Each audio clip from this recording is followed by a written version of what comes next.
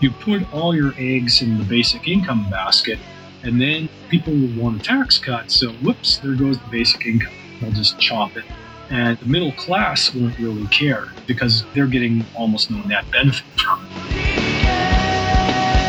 So, if you don't like what banks are doing, you just regulate them differently. You have to have regulators willing to do their job and regulate. And that's been the problem, is that there was just an attitude that we got to let the overall financial system regulate itself, and that didn't work very well.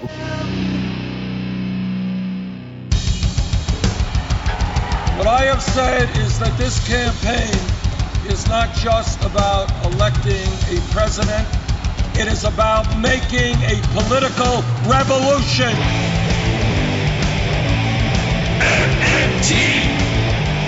Taking money from our children and borrowing from China. People are dying. Is the program so critical it's worth borrowing money from China to pay for it? And if not, I'll get rid of it. Stop lying!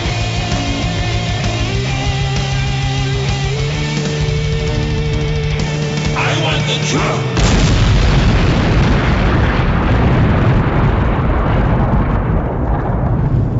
Now let's see if we can avoid the apocalypse altogether. Here's another episode of Macro and Cheese with your host, Steve Grumbine. All right, this is Steve with Macro and Cheese. Folks, I have Brian Romanchuk joining me today. Brian is famous for his blog, Bond Economics. He's also an author, has written a bunch of different books, great books, by the way. They are not entry level. Let me just say that. They are not entry level. They are very good, though. And his latest book, which I've recently purchased, and it's just come out, as a matter of fact, Modern Monetary Theory and the Recovery. Strongly recommend getting it. Brian is just a wealth of knowledge. He doesn't take anything lightly. He goes into everything with a very curious eye. And so I felt like it was very important to bring on this great guest who we've had on about a year ago, I think, and just see if he can explain his book. This book covers not only what MMT is at a junior level, but it also goes into it at a more intermediate and advanced level, followed by understanding the recovery that we're looking for through this COVID-19 experience. This book was written a year ago, but we're looking at the recovery as it is not only today, but over the long arc over the next couple years. So without further ado, let me bring on my guest, Brian Romanchuk. Welcome to the show, sir. Hello. So you wrote this book, man. You've written a bunch of these books, and I've been eagerly waiting for you to release it. And now that it's out, I guess the question is, what is the book about? I started last year in the midst of the start of the pandemic, when the very uncertain activity was collapsing. And the initial plan was to be a relatively short report, which was going to be more about what happens after. And then it grew to being more about MMT. And so how I frame the thing is, it's not just what is MMT, although that's a subject of the book. It's also why were previous recoveries after recessions slow, and how do we avoid that going forward?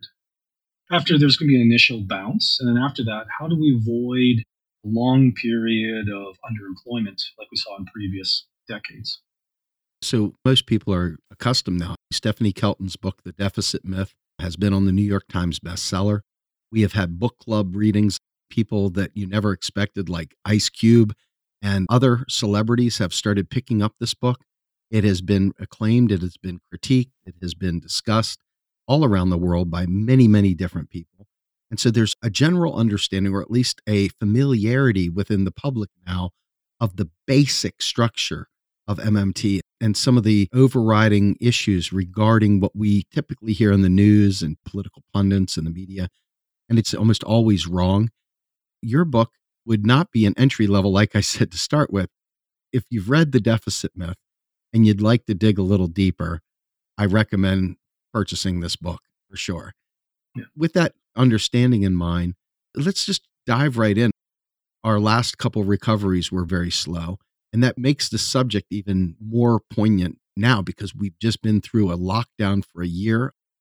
You start off your book describing MMT, the short version. Why don't you talk about that? Okay. Well, one of the features of that, what is MMT, is it can be read, I believe, within preview features online. So at the minimum, you can browse on the web and read that section, even if you don't buy the full book. Obviously, I'd like people to buy the full book. And you mentioned the deficit myth. This book is really aimed at people who would want to step beyond that. It's actually harder to write a book like The Deficit Myth because it has to be well written, easy to understand, but you don't use jargon. And she didn't even use time series figures. So it's difficult to do that. But for the What is MMT summary, I did a little bit unusual structure, which may have been a mistake. But what I did is I said, I don't want to repeat exactly the same pattern of a description that other people have taken. It might be good, but the problem is you can get that from the deficit myth. And the other thing is some people are not understanding those descriptions. So I decided to do it a little bit more from a conventional economics point of view. Let's just do it in plain English. What's the interesting part of MMT? And the first thing I realize is that when we talk about MMT, there's two aspects to it. You have what I call narrow MMT, and the equivalent I've heard Warren Mosler say is core MMT. It's sort of a minimal set of principles. And most primers online, like the deficit myth, is often focused on what is a narrow sense definition of MMT. What's sort of the minimum description? But the thing is, if you look in academia, MMT is larger than that. I call that broad MMT. And the issue in economic debates, a lot of the things people want to talk about, it's in that broader area. And if you're interested in a subject that's in broad MMT, but you're reading something that only discusses narrow MMT, you run into, well, what about this? And it's not really covered. And that's what I tried to underline, that a lot of things, you have to go beyond the basic primers online. You have to start digging into academic research or higher level books. And a lot of people don't want to do that. And in some cases, that appears to be a deliberate strategy. I don't really want to name names, but at least some mainstream economists seem to be just taking a deliberate strategy of outright lying about MMT and misrepresenting it. And it's a political strategy. It's not particularly nice, but it's been done before in economics. So it's just, that's the way it is. And on the other leg, the people are lazy. They don't want to be told, oh, you got to read a whole bunch of articles in the literature. And they want a really simple, brief explanation. And if they don't immediately get that, say, oh, this is too complicated, I don't want to know about it. And there's sort of two legs. And so we have to go, what are those broader issues? And the thing is that broad MMT gets very broad. If you go to a MMT conference, there's a lot of things being discussed, and it goes far beyond what the narrow MMT is. Absolutely. You're talking about intersectionality, power dynamics, legal considerations. Absolutely. Keep going. I just want to interject that. Yes. And so for the narrow part, which is sort of the bit that helped push MMT to prominence, was more just a narrow question of how does a fiat currency operate? And really, the core idea was the job guarantee. And basically, the issue was, if you have a free-floating fiat currency, what determines the value of a fiat currency? And the argument was that the value is ultimately determined by the government policy. It's not pegged to metal like gold, a commodity that has some use in industrial processes or jewelry or just convention. It's an arbitrary value, but it's set by government policy. And this was Warren Mosler and Bill Mitchell independently came up with the idea that you peg the value, or not say peg is definitely not the word, but you, in essence, give a value to the currency by what the government is willing to buy labor at. which isn't the usual phrasing. But we see with a job guarantee, you can say, look, we can create a floor for wages, create a reference for wages in the economy, which would be then used by the private sector. And what stops the currency from inflating, like prices dropping, is you use taxes. There's a basic model called the monetary monopoly model, which is sort of the simplest possible model that describes MMT. It's just that the government imposes a tax, people have to pay the tax. Since the government has a monopoly of money creation, they're forced to go to the government to work, and they get paid for their labor, and that allows them to pay taxes. It's a very simplified model, and it can be extended, but it basically comes down to the value of money is driven by two forces. One, the taxes create demand for currency, and then on the other hand, the government supplies currency at a fixed price for the job guarantee. And then the idea is that now that the currency has a value, the private sector can then use it and then use an exchange, and we get the modern economy we see. The thing to be careful of, that's a theoretical model. It has historical ties to the actual creation of currencies in colonies, which was a fairly brutal process, to be blunt, and or experimental currencies. I think it's the buckaroo at UMKC, yeah. UMKC. But that's fairly theoretical, and the real world's more complicated, especially now. Without a job guarantee, there's no easy relationship. What determines the price level, i.e., what is inflation? But if you have a job guarantee, you then have a true minimum wage in the economy. And then private sector wages basically have to be set as a markup over that. Unless a job is really attractive for whatever reason, like, for example, many interns are willing to work for nothing, just for job experience. But most jobs, you have to pay, and you basically have to say, well, you'll probably have to pay more than what the job guarantee wage is.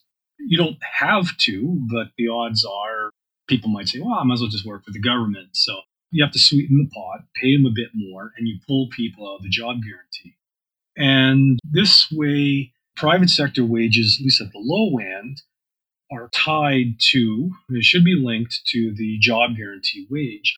And so the government has a tool that actually is setting a price in the economy, the price of wages, the price of labor.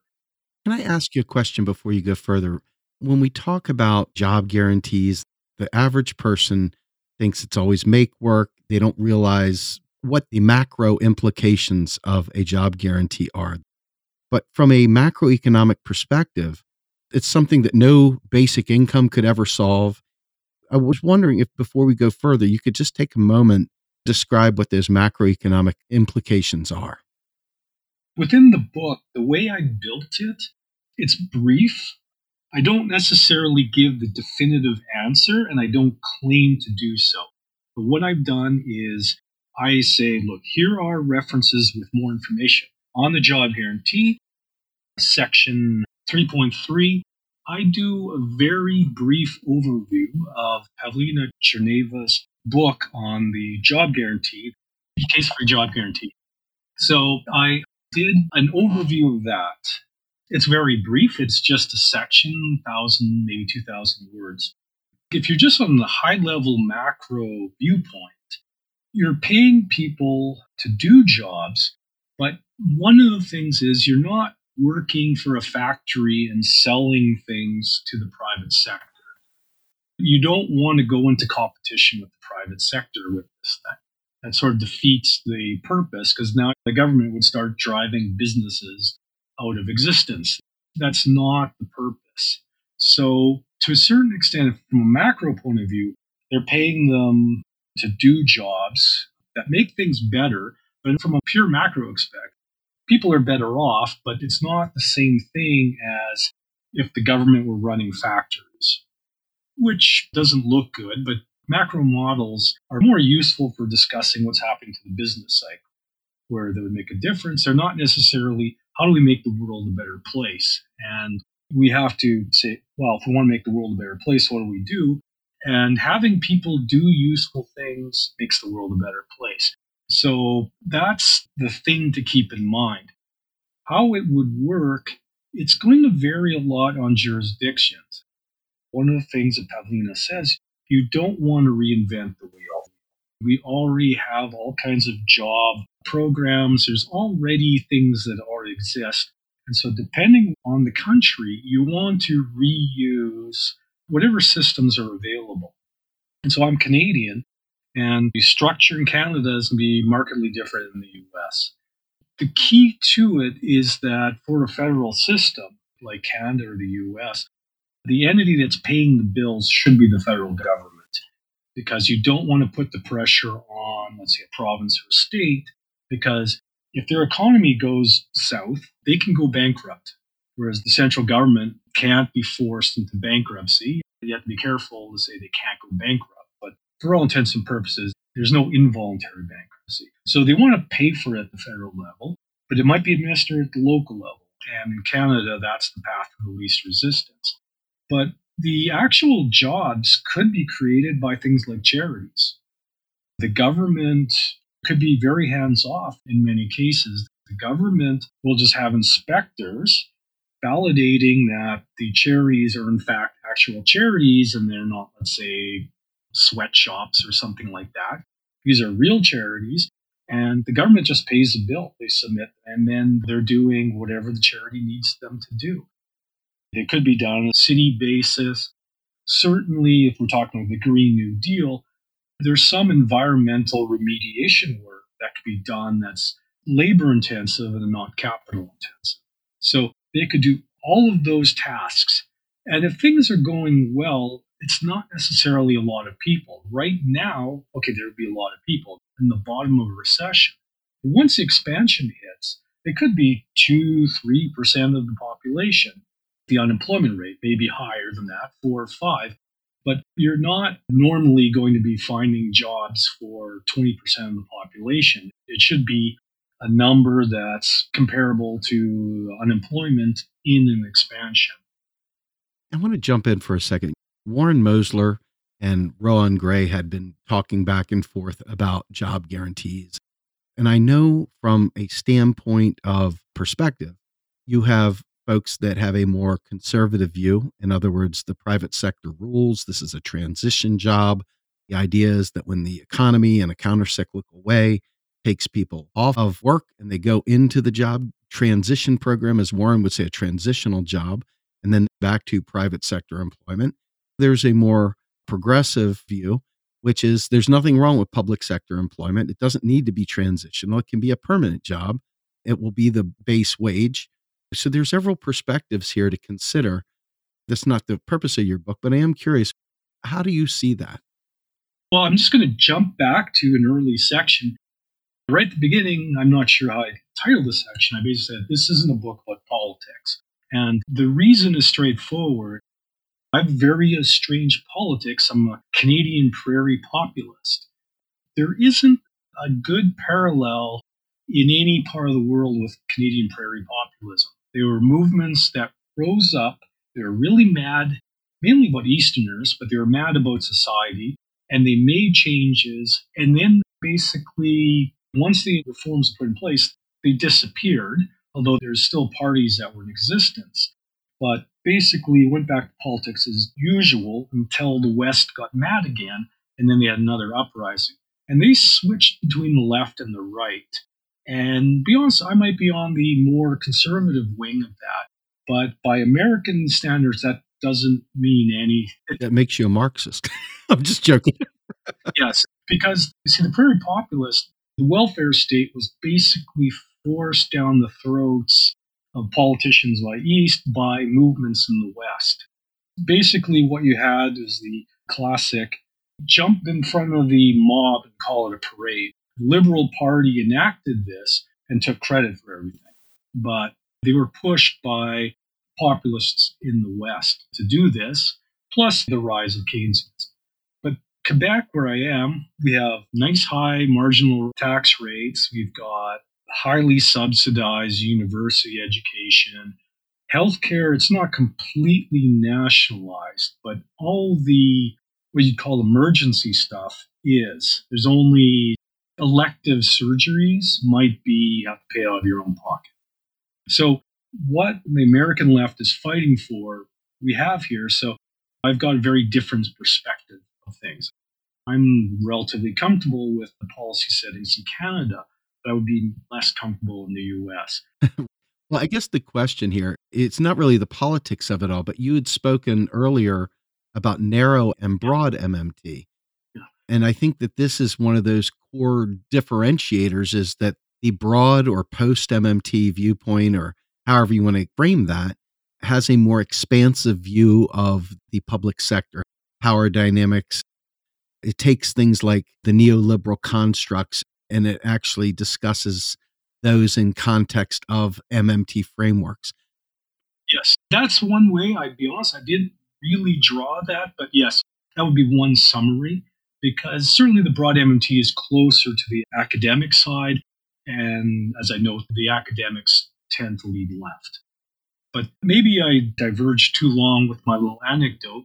But going back to the job guarantee, I would probably take closer to Warren's view, but you're doing it to fulfill a public purpose, and that's it. They're doing jobs to a certain extent. It is entry level. Whether you create a larger permanent public sector, if I wouldn't sound like a mathematician, I'd say it's orthogonal.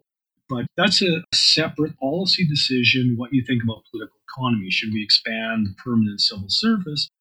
Because to a certain extent, if you said you're going to be working on some environmental tasks, you need some training, and we want you to do this for a long time, after a certain point you say, well, you need something beyond the job guarantee wage. But certainly for some people, they could be permanent, and some people would be very happy with that. If it's structured to allow part-time work, or for people with disabilities of some sort, they may be very happy with the job guarantee job, and there's no need to push them out. They can stay there. There isn't a push to leave, but they can leave, is the way I would see it. The other issue with the job guarantee that comes up a lot and I discuss, and it wasn't really discussed in Cherneva's book, is the issue of a job guarantee versus a basic income. That is a big debate. Some people will say they like both, and that's fine. But I'm in the camp somewhat skeptical about a permanent basic income. I would share that. Yeah. As we've seen in the pandemic, one-time payments actually worked pretty well. They were the best option for dealing with the pandemic. Paying people to stay home was literally the best decision. That resembles a one-time basic income guarantee, and perhaps maybe as a counter-cyclical policy, you set up a framework to send out checks. But in the longer term, what you're doing with a basic income, it's the equivalent of a negative income tax. Isn't that Milton Friedman's baby? Yeah, if you're a leftist, you have to ask, why am I supporting the same policies as Milton Friedman? And if you don't sense a problem with that and you're on the left, I think you need to be a bit more careful. And there's a reason why libertarians enjoy it. The issue with it is if you're an average taxpayer, everything the government gives you on the universal basic income is going to be taxed back. You're going to be neutral. Where the neutral point is, it may not be exactly in the middle of the income distribution. Obviously, the people at the higher end will benefit less. But sooner or later, you're going to have a significant portion of the population where you have to pay more tax to match what you're getting from the basic income. And if you run the numbers on that, you end up with a high marginal tax rate. And you can say, but MMT says you don't need taxes, which obviously it's a little bit awkward. The taxes are there for inflation control. And the universal basic income is high multiplier spending. You're handing people who on average have a high propensity to consume. So it's going to be a very effective form of stimulus. And so what happens is you're stimulating the economy. It's a large fiscal stimulus. sooner or later, you have to offset that stimulus. You could do it with other things. I mean, you'd be cutting maybe some other social spending. But if it's a non-trivial amount of money, it's going to be a large stimulus. And so eventually it implies a large offset. And then you look at what does the income tax schedule look like to offset that spending. And you're up against the awkward problem that everyone is going to be seeing these really high marginal tax rates, and they're not going to be happy with it. And it becomes very easy to campaign on, I'll reduce your tax rates, and oh yeah, the poor people get a bit less on the basic income. And that's it. You put all your eggs in the basic income basket, and then people will want a tax cut. So whoops, there goes the basic income. They'll just chop it.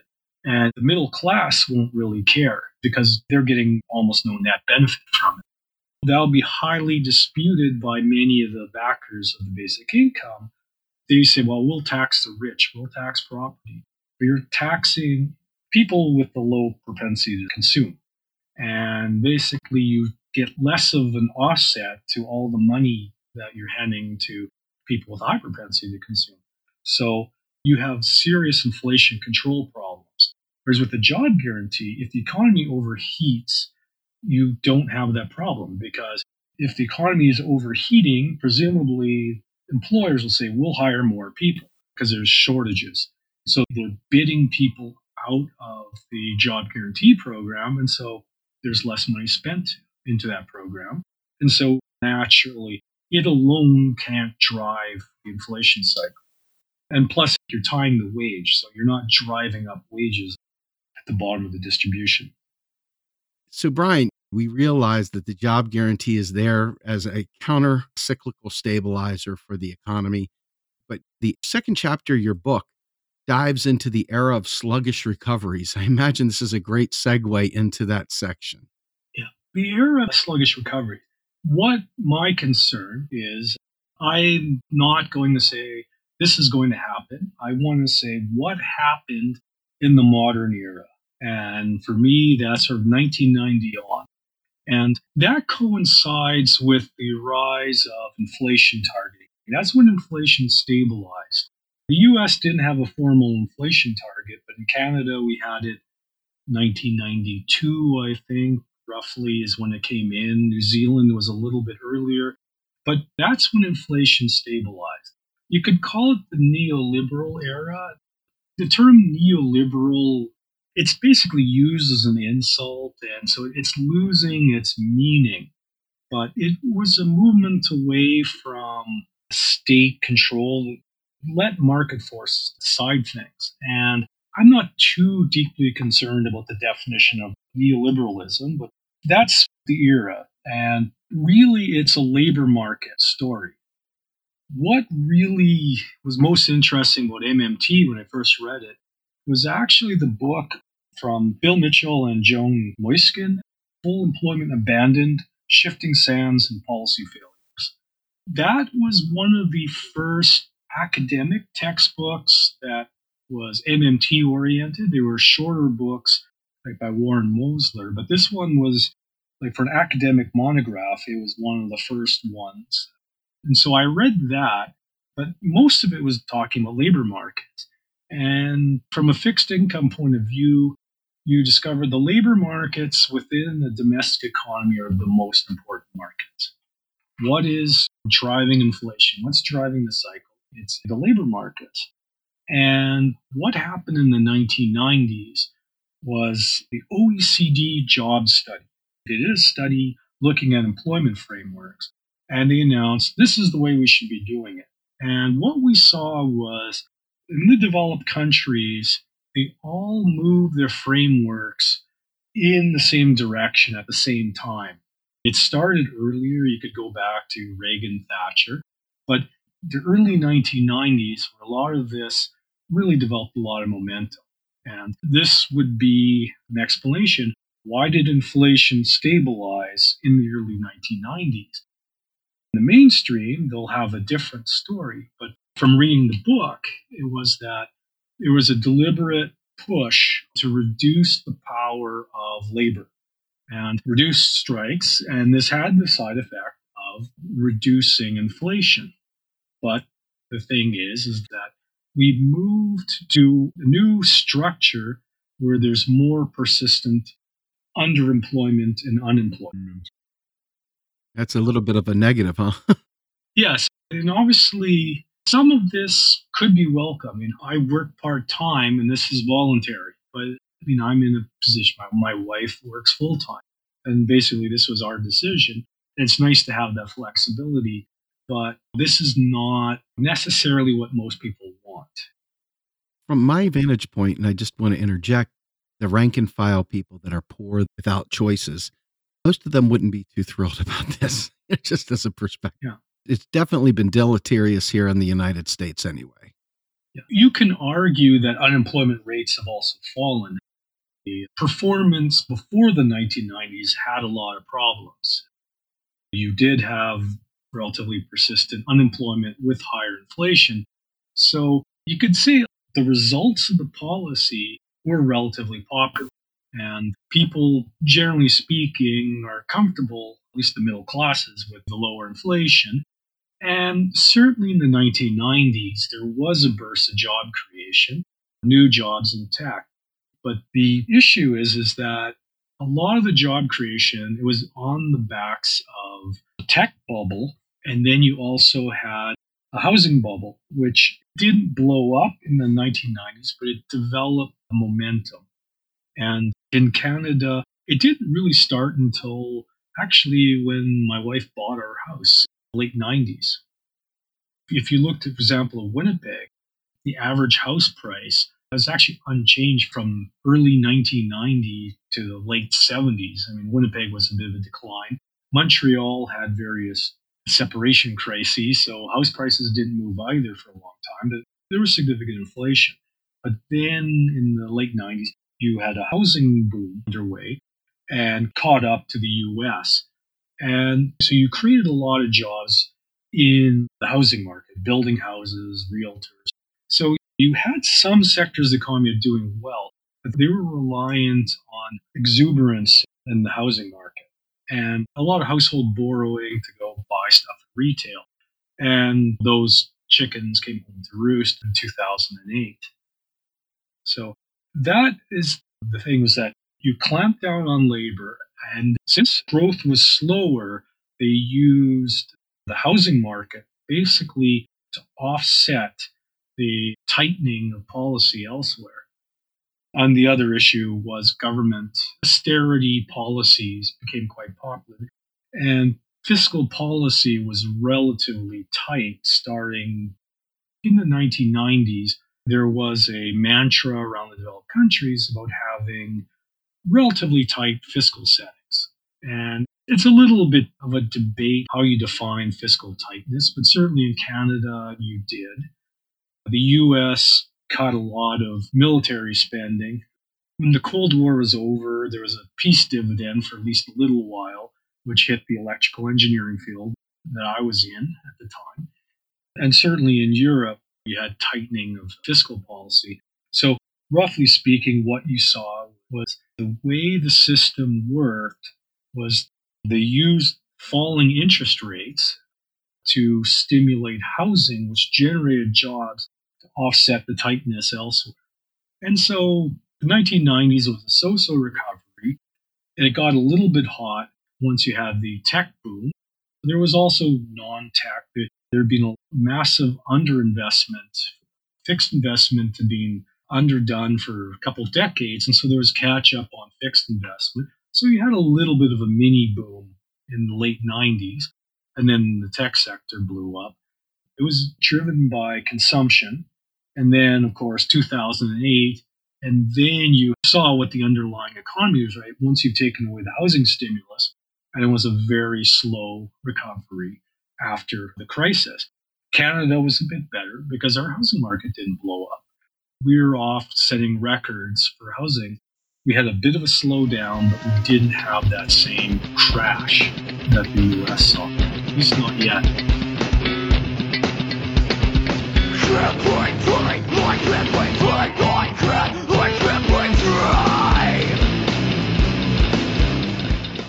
You are listening to Macro and Cheese, a podcast brought to you by Real Progressives, a nonprofit organization dedicated to teaching the masses about MMT, or modern monetary theory. Please help our efforts and become a monthly donor at PayPal or Patreon. Like and follow our pages on Facebook and YouTube, and follow us on Periscope, Twitter, and Instagram.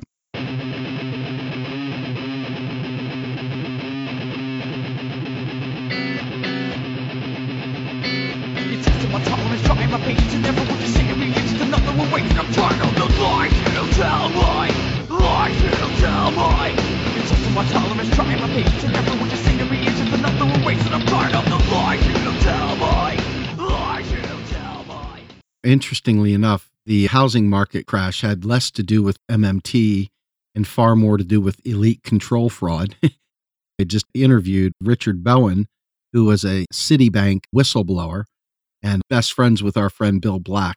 And so the United States housing market, there was an incredible amount of elite control fraud that played into that. I don't know.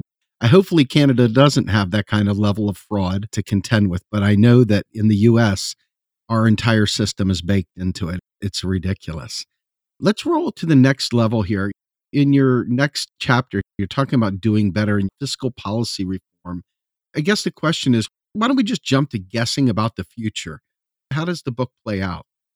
See, the book was written, largely wrapped up last summer.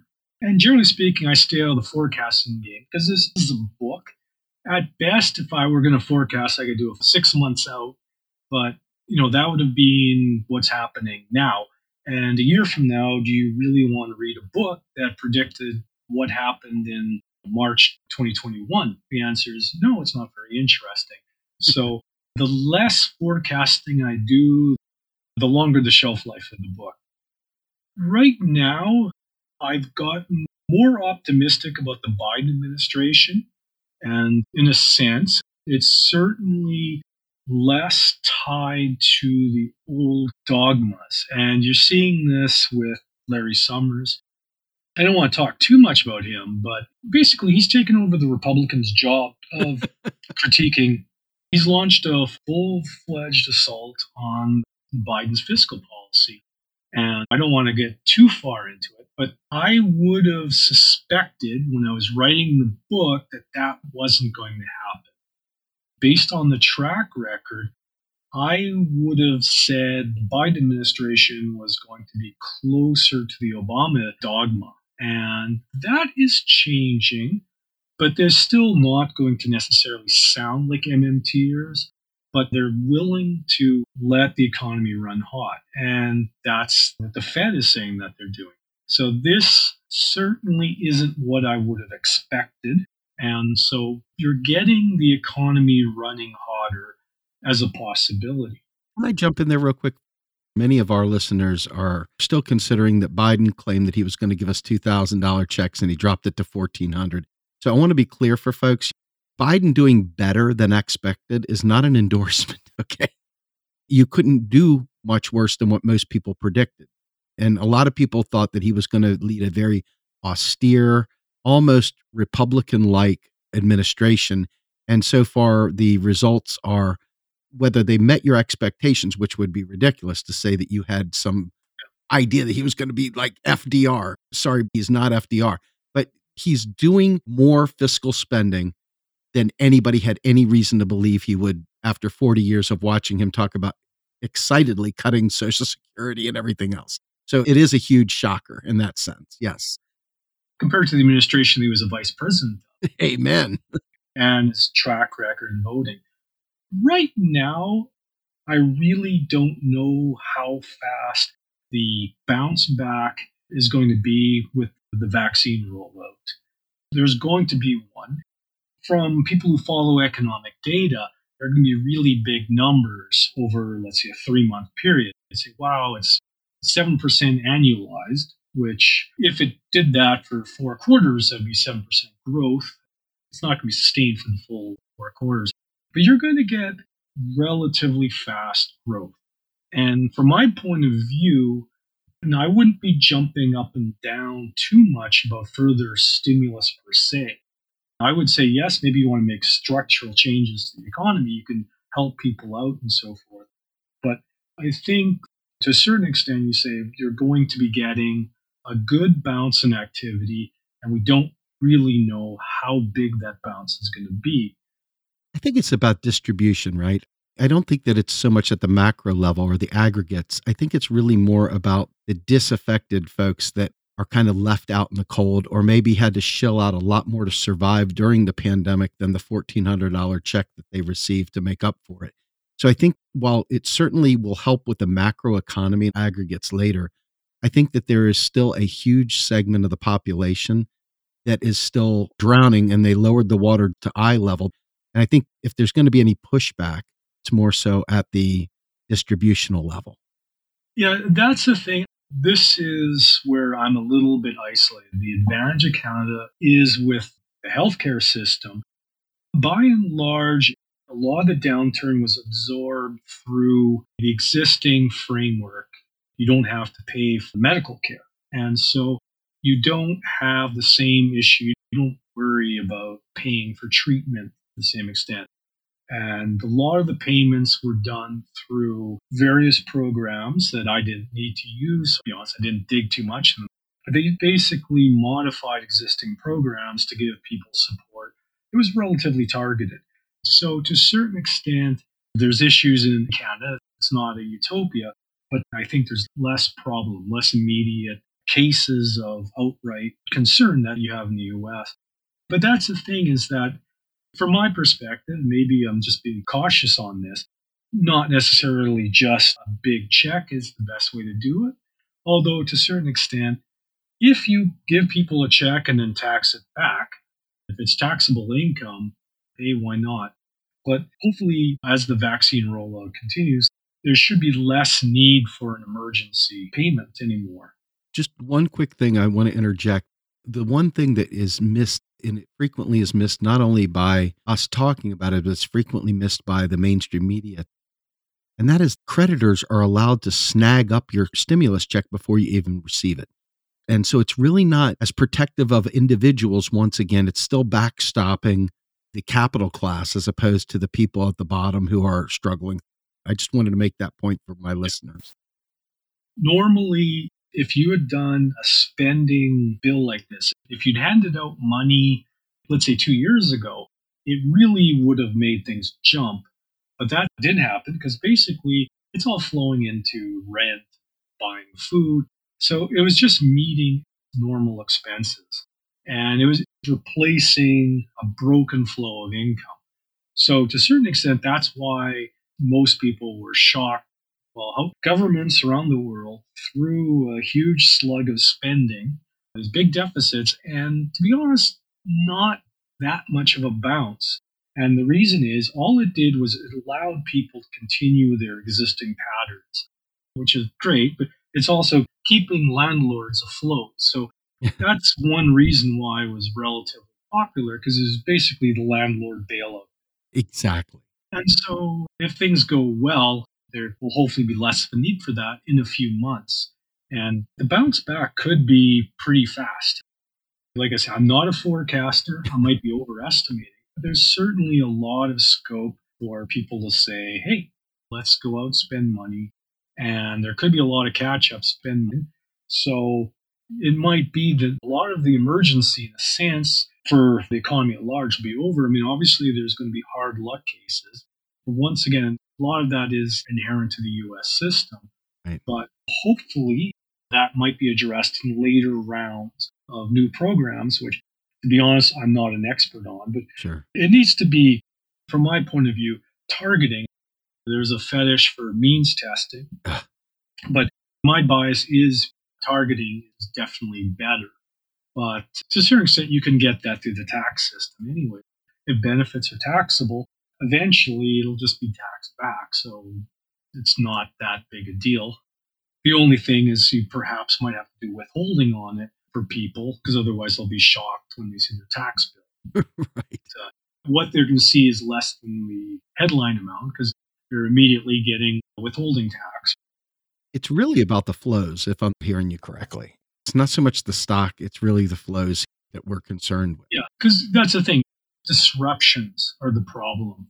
A recession is really disruptions in usual cash flows. And that's what you have to avoid, because that's when you get cascading failures. But basically, if all you're doing is keeping the flows going, there's a massive capacity for the economy to take it, and without seeing inflation and so forth. But admittedly, I mean, there is a lot of disruption. You are seeing some price rises in different sectors. We actually had a renovation done, and you need plywood and things. Those prices are rising because there are supply disruptions, but it's very localized. In many cases, what's happening is you have to wait. There's not sort of an across-the-board price rise. Just say, oh, you want that? Well, you have to wait a few months. And that's how the system works. To get a real inflation, you need to pay people more to keep the thing going. And employers aren't going out of their way to hand people raises. This brings me to the next point. The next chapter of your book is the long version of what is MMT. And we've had Mosler on talking about his white paper, and we've talked about some price leveling. The government is the monopolist from his perspective. But I am curious, I'd like to touch on, since you're just talking about MMT's theory of inflation, would you take some time to address MMT's perspective of inflation? Yeah, that's the subject everyone wants to talk about, and it's the one that I'm least comfortable with. That's why I put you on the spot, Brian. Yeah, see, my problem is there's the Bryan's theory of inflation, which I developed pre-MMT, before I heard of it. So to a certain extent, I don't think anyone should know what Bryan's theory of inflation is. I had to sort of translate various sources into what are people saying about inflation, and I have to translate into the way I explain. I have to understand and explain it. And there's a few facets. The first thing that I'd say is, look, inflation's complicated. I had looked at, and I have a book on break-even inflation analysis. People trade inflation. What's inflation going to be through index-linked bond market? And it's complicated. If there was a simple model that could explain inflation, everyone would know what it was, and the market would be solved and be boring. But that's not happening. If a simple model could explain inflation, people would be using the inflation-like market. And the reality is that we don't. I'm no longer in the market, but from what I saw, no one had such a model. Before you go further, I just want the folks to understand that when we talk about inflation, inflation by Warren Mosler's perspective is a rise in all prices. It's not just a rise in the cost of bread or milk. It's the rise in price across the board. But you can look at a certain sector and see that there's inflation in that area, wherever there's scarcity. We've often said interest rates create inflation. The interest rate policies at the Fed create inflation. Supply not keeping up with demand, a demand that could be realized by a distributional approach to getting money in the public, instead of having an oligarch with $1 billion in their pocket and only spending it on small things. Having 1 billion people with $1,000 in their pocket suddenly gives them all buying power, and that could create a run on different products and services that supply could not keep up with. I would say they typically jump straight to the word hyperinflation. Yeah, actually, what might be my next book, I'd started it, What is Inflation? And for someone who's in markets, when I say inflation, I mean consumer price inflation. In the US, that's the CPI, Consumer Price Index. You can come up with wider definitions of inflation, but usually that's what we're talking about. You can say a generalized, because you also have producer prices, and then you have asset prices, then you have wages. In theory, you could say all of these things are the price list, like everything, but usually what I'm going to talk about is focused on what about just consumer prices, and they move up and down. It's strange that free marketeers, we need price discovery, and the whole shtick, the only reason anyone cares about Austrian economics, the only theoretical victory they had was, oh, the price mechanism, and socialism doesn't have a price mechanism, and it's called the socialist calculation debate. Prices matter, they provide a signal, but then people get mad when prices change. Look, that's how capitalism works. It's supposed to have changing prices.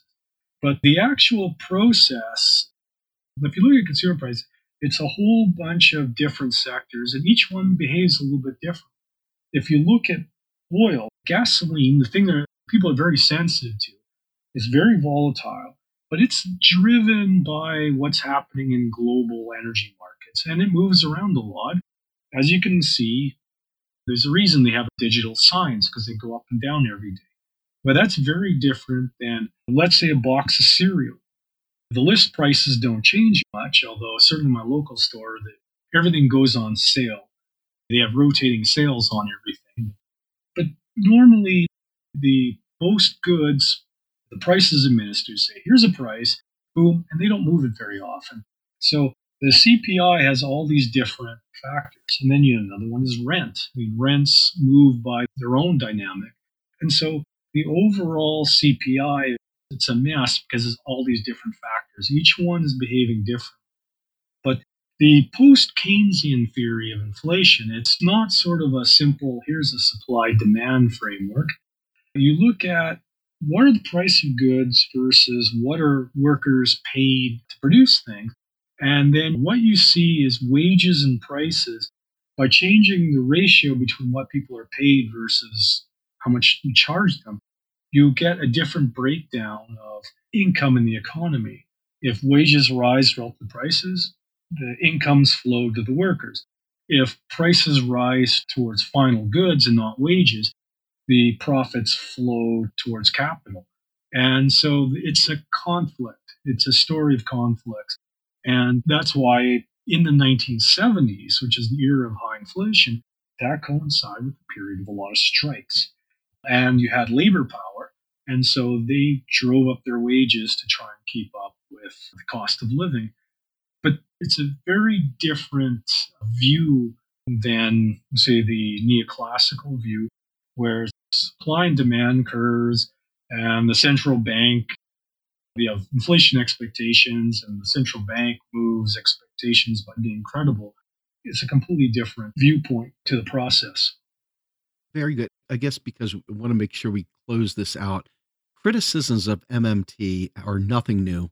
Every time you open up any RSS feed with buzzwords you're looking for MMT, you get probably a 10-to-1 ratio of negative MMT articles just because everybody wants to take a pot shot. And there's some probably good faith ones. I haven't seen too many, to be fair, but there are quite a bit more of the ones that have already been asked and answered a million times. They're poorly framed. They're absolutely written in bad faith. But there are some critiques out there that are legitimate questions. And you took a crack at this, your final chapter, other than end matter. You frequently raise critiques. You want to just take a crack at a couple of them? I said, you can't really talk about MMT without discussing these critiques. And basically, I said there's ones that I can deal with and ones that I can't. I start off the ones I can't deal with. These are a lot of the bad faith ones. And this is the vast majority. Just sampling, if you say, pick a random tweet or a random article on the internet, it's going to be in the category I don't want to deal with. Bad faith or stuff that's not really answerable. And from what I see is like when MMT supporters said something wrong, well, okay, maybe they did, but that's not really a criticism of MMT. The other one was a proponent, like let's say Warren Mosler was wrong about Turkey. Well, maybe they were, maybe they weren't. But, you can't really say, well, everyone associated with this school of thought has to be right about everything. There'd be no economic school of thought that would survive that. It's not a realistic standard. From the mainstream, or more conventional, is say, well, economics says this, and this means MMT is wrong. Well, basically, they made the assumption that MMT is wrong, so therefore, well, of course, well, duh. So the other thing is, basically, the critics just make up stuff. And this is exceedingly popular because there's been certain high-level people who basically made stuff up, and that's repeated. The same description is repeated because they don't go to the source material. And the final argument is people don't like the politics, which is fine. There's people who like free markets and they don't like progressives, and so they don't really like the politics of MMT. So those ones you just can't really deal with. It's whatever. It's a little bit better. It's really pivoted to the deficit myth. Basically, you can find dozens and dozens of attacks on the deficit myth. The deficit myth, it's the lightning rod for MMT criticism, which is good and bad. At least they're reading something written by an MMTer, which was unusual, because before it was just Paul Krugman said X, and so they're actually quoting, more likely quoting out of context, Stephanie Kelton. But the other thing is, though, if it's not in that book, whoops, it's missed. And it's a bestseller. I mean, it's a great book. My book will never be a bestseller. It's just got too much weird stuff in it. You can't get too complex and be a bestseller. That's the reality. So this is the problem, is that it's missing a lot of MMT. Once we sort of get beyond that, what are the critiques that are interesting? I'll tell you the one that I want to hear most about, because this is the one that we always get hit with. We already kind of touched on inflation. Okay. But what I really want to talk about is the lie, the politicians and voters. And probably the biggest one is that MMT, quote unquote, ignores the banking system. Okay. There's sort of two legs to this. One is sort of the simplistic one. I quoted someone who I don't really know who he is, but he had the article. He basically said, because he said perfectly, politicians need to lie to the voters and tell them, well, we can't do this because otherwise people will want the government to spend money, that there'll be just an overwhelming desire to spend. And that's a fairly sort of ancient critique, but to be honest, I don't see it. That's just pure politics. And frankly, no. If you link it to inflation, no, people are actually pretty comfortable with the way things are now, like the middle class. So it doesn't really fly. But there's a more sophisticated one, which is the time consistency problem. It's a relatively highbrow that they tend to miss, that the costs of a little bit of high inflation is less than unemployment. And this was very popular from the 1970s, that there's an incentive for politicians to have lower unemployment and higher inflation, and then you just keep repeating, and so you get the cycle. But it's interesting. Well, it's a theoretical debate, but if you have a job guarantee that we hope solves the problem of unemployment, suddenly, though, that whole trade-off disappears. So, like, hey, everyone have a guaranteed job, so there's no need to do that. So that particular critique disappears. I think there's hyperinflation. Everyone brings up hyperinflation. I didn't talk too much about it, but it's nearly impossible to generate hyperinflation in a developed economy. Things have to go severely wrong. I think I discussed it a little bit, but hyperinflation is just too ridiculous. No one really understands it.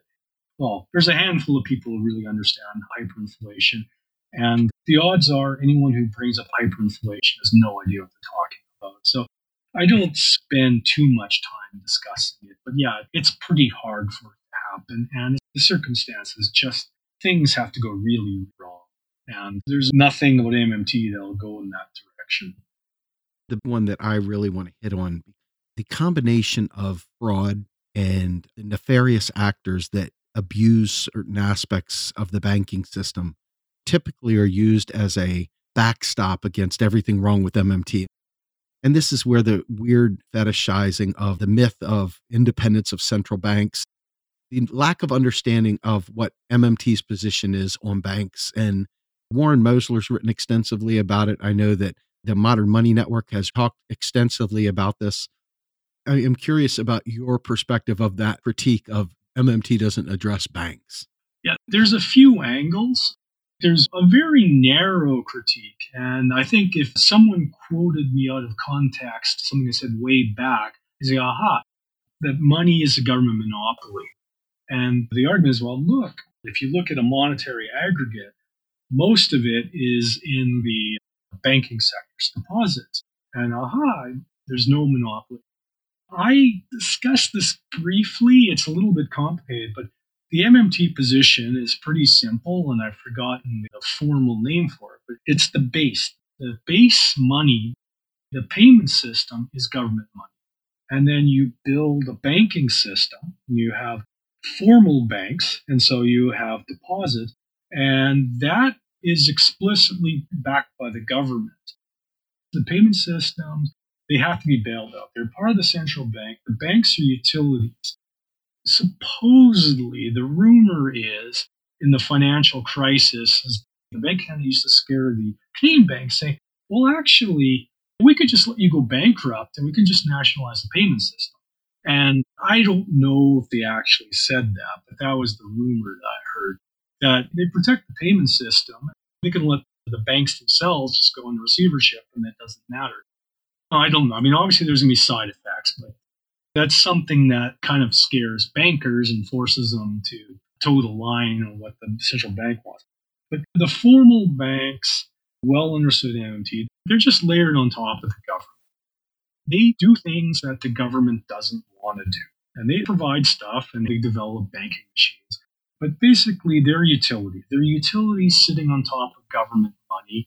And that's understood. And a lot of that that's ignored are just silly. It doesn't make sense. There's MMT primers about banking.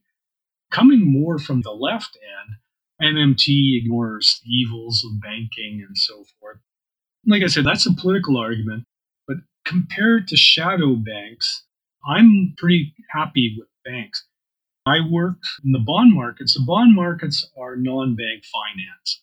You can call it shadow banks. But the financial sector, you have formal banks, and then you have the non-bank stuff. And the non-bank stuff isn't heavily regulated. It's heavily regulated, but not as regulated as closely as banks. And that's where a lot of things blew up in the financial crisis. The formal banking system itself, it was only because it got dragged down by the non-bank stuff that they had problems.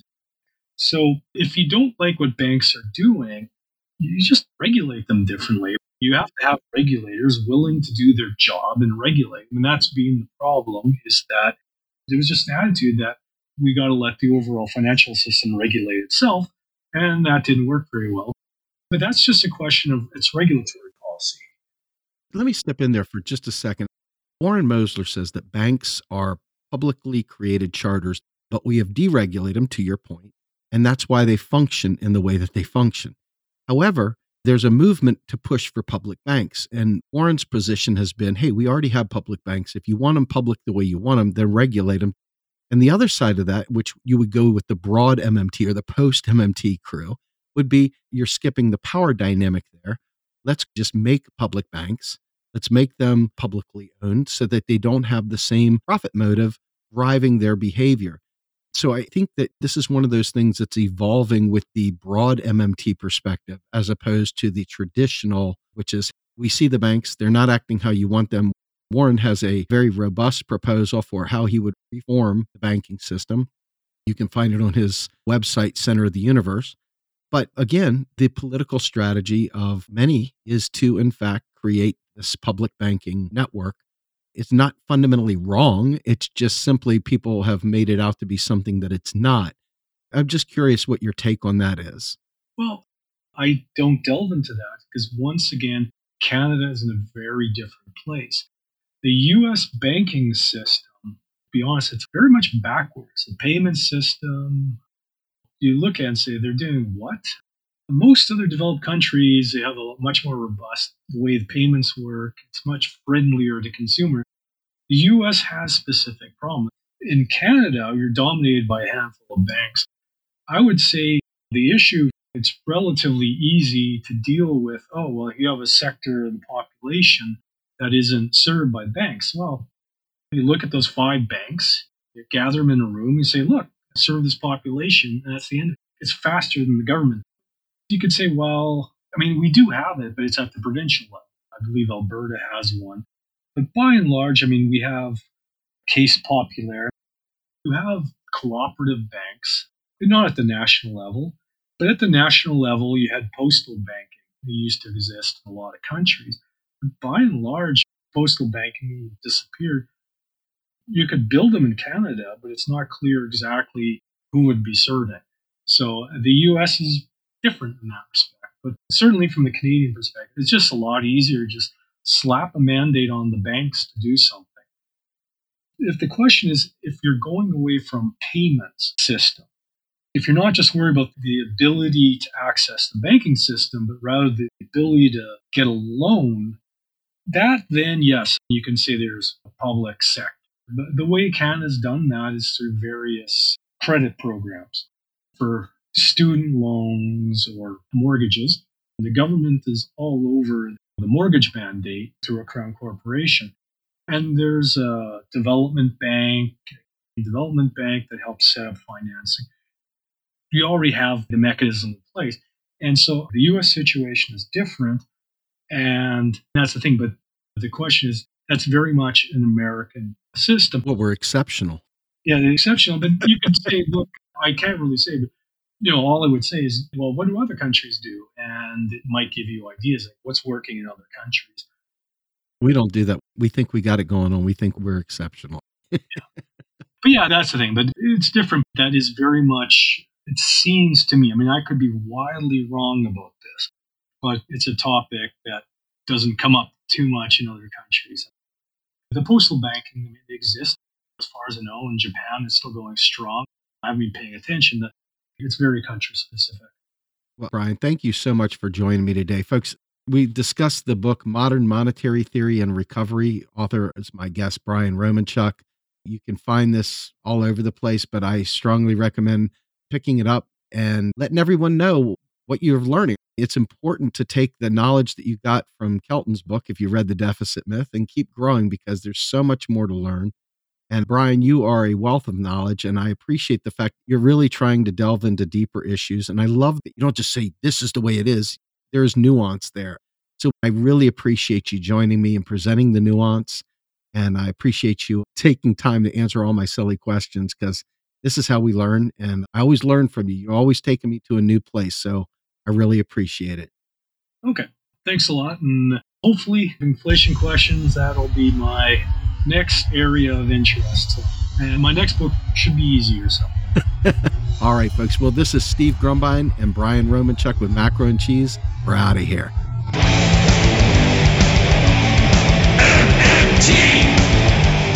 Macro and Cheese is produced by Andy Kennedy. Descriptive writing by Virginia Cox and promotional artwork by Mindy Donham. Macro and Cheese is publicly funded by our Real Progressive Patreon account. If you would like to donate to Macro and Cheese, please visit patreon.com/realprogressives. I want the truth.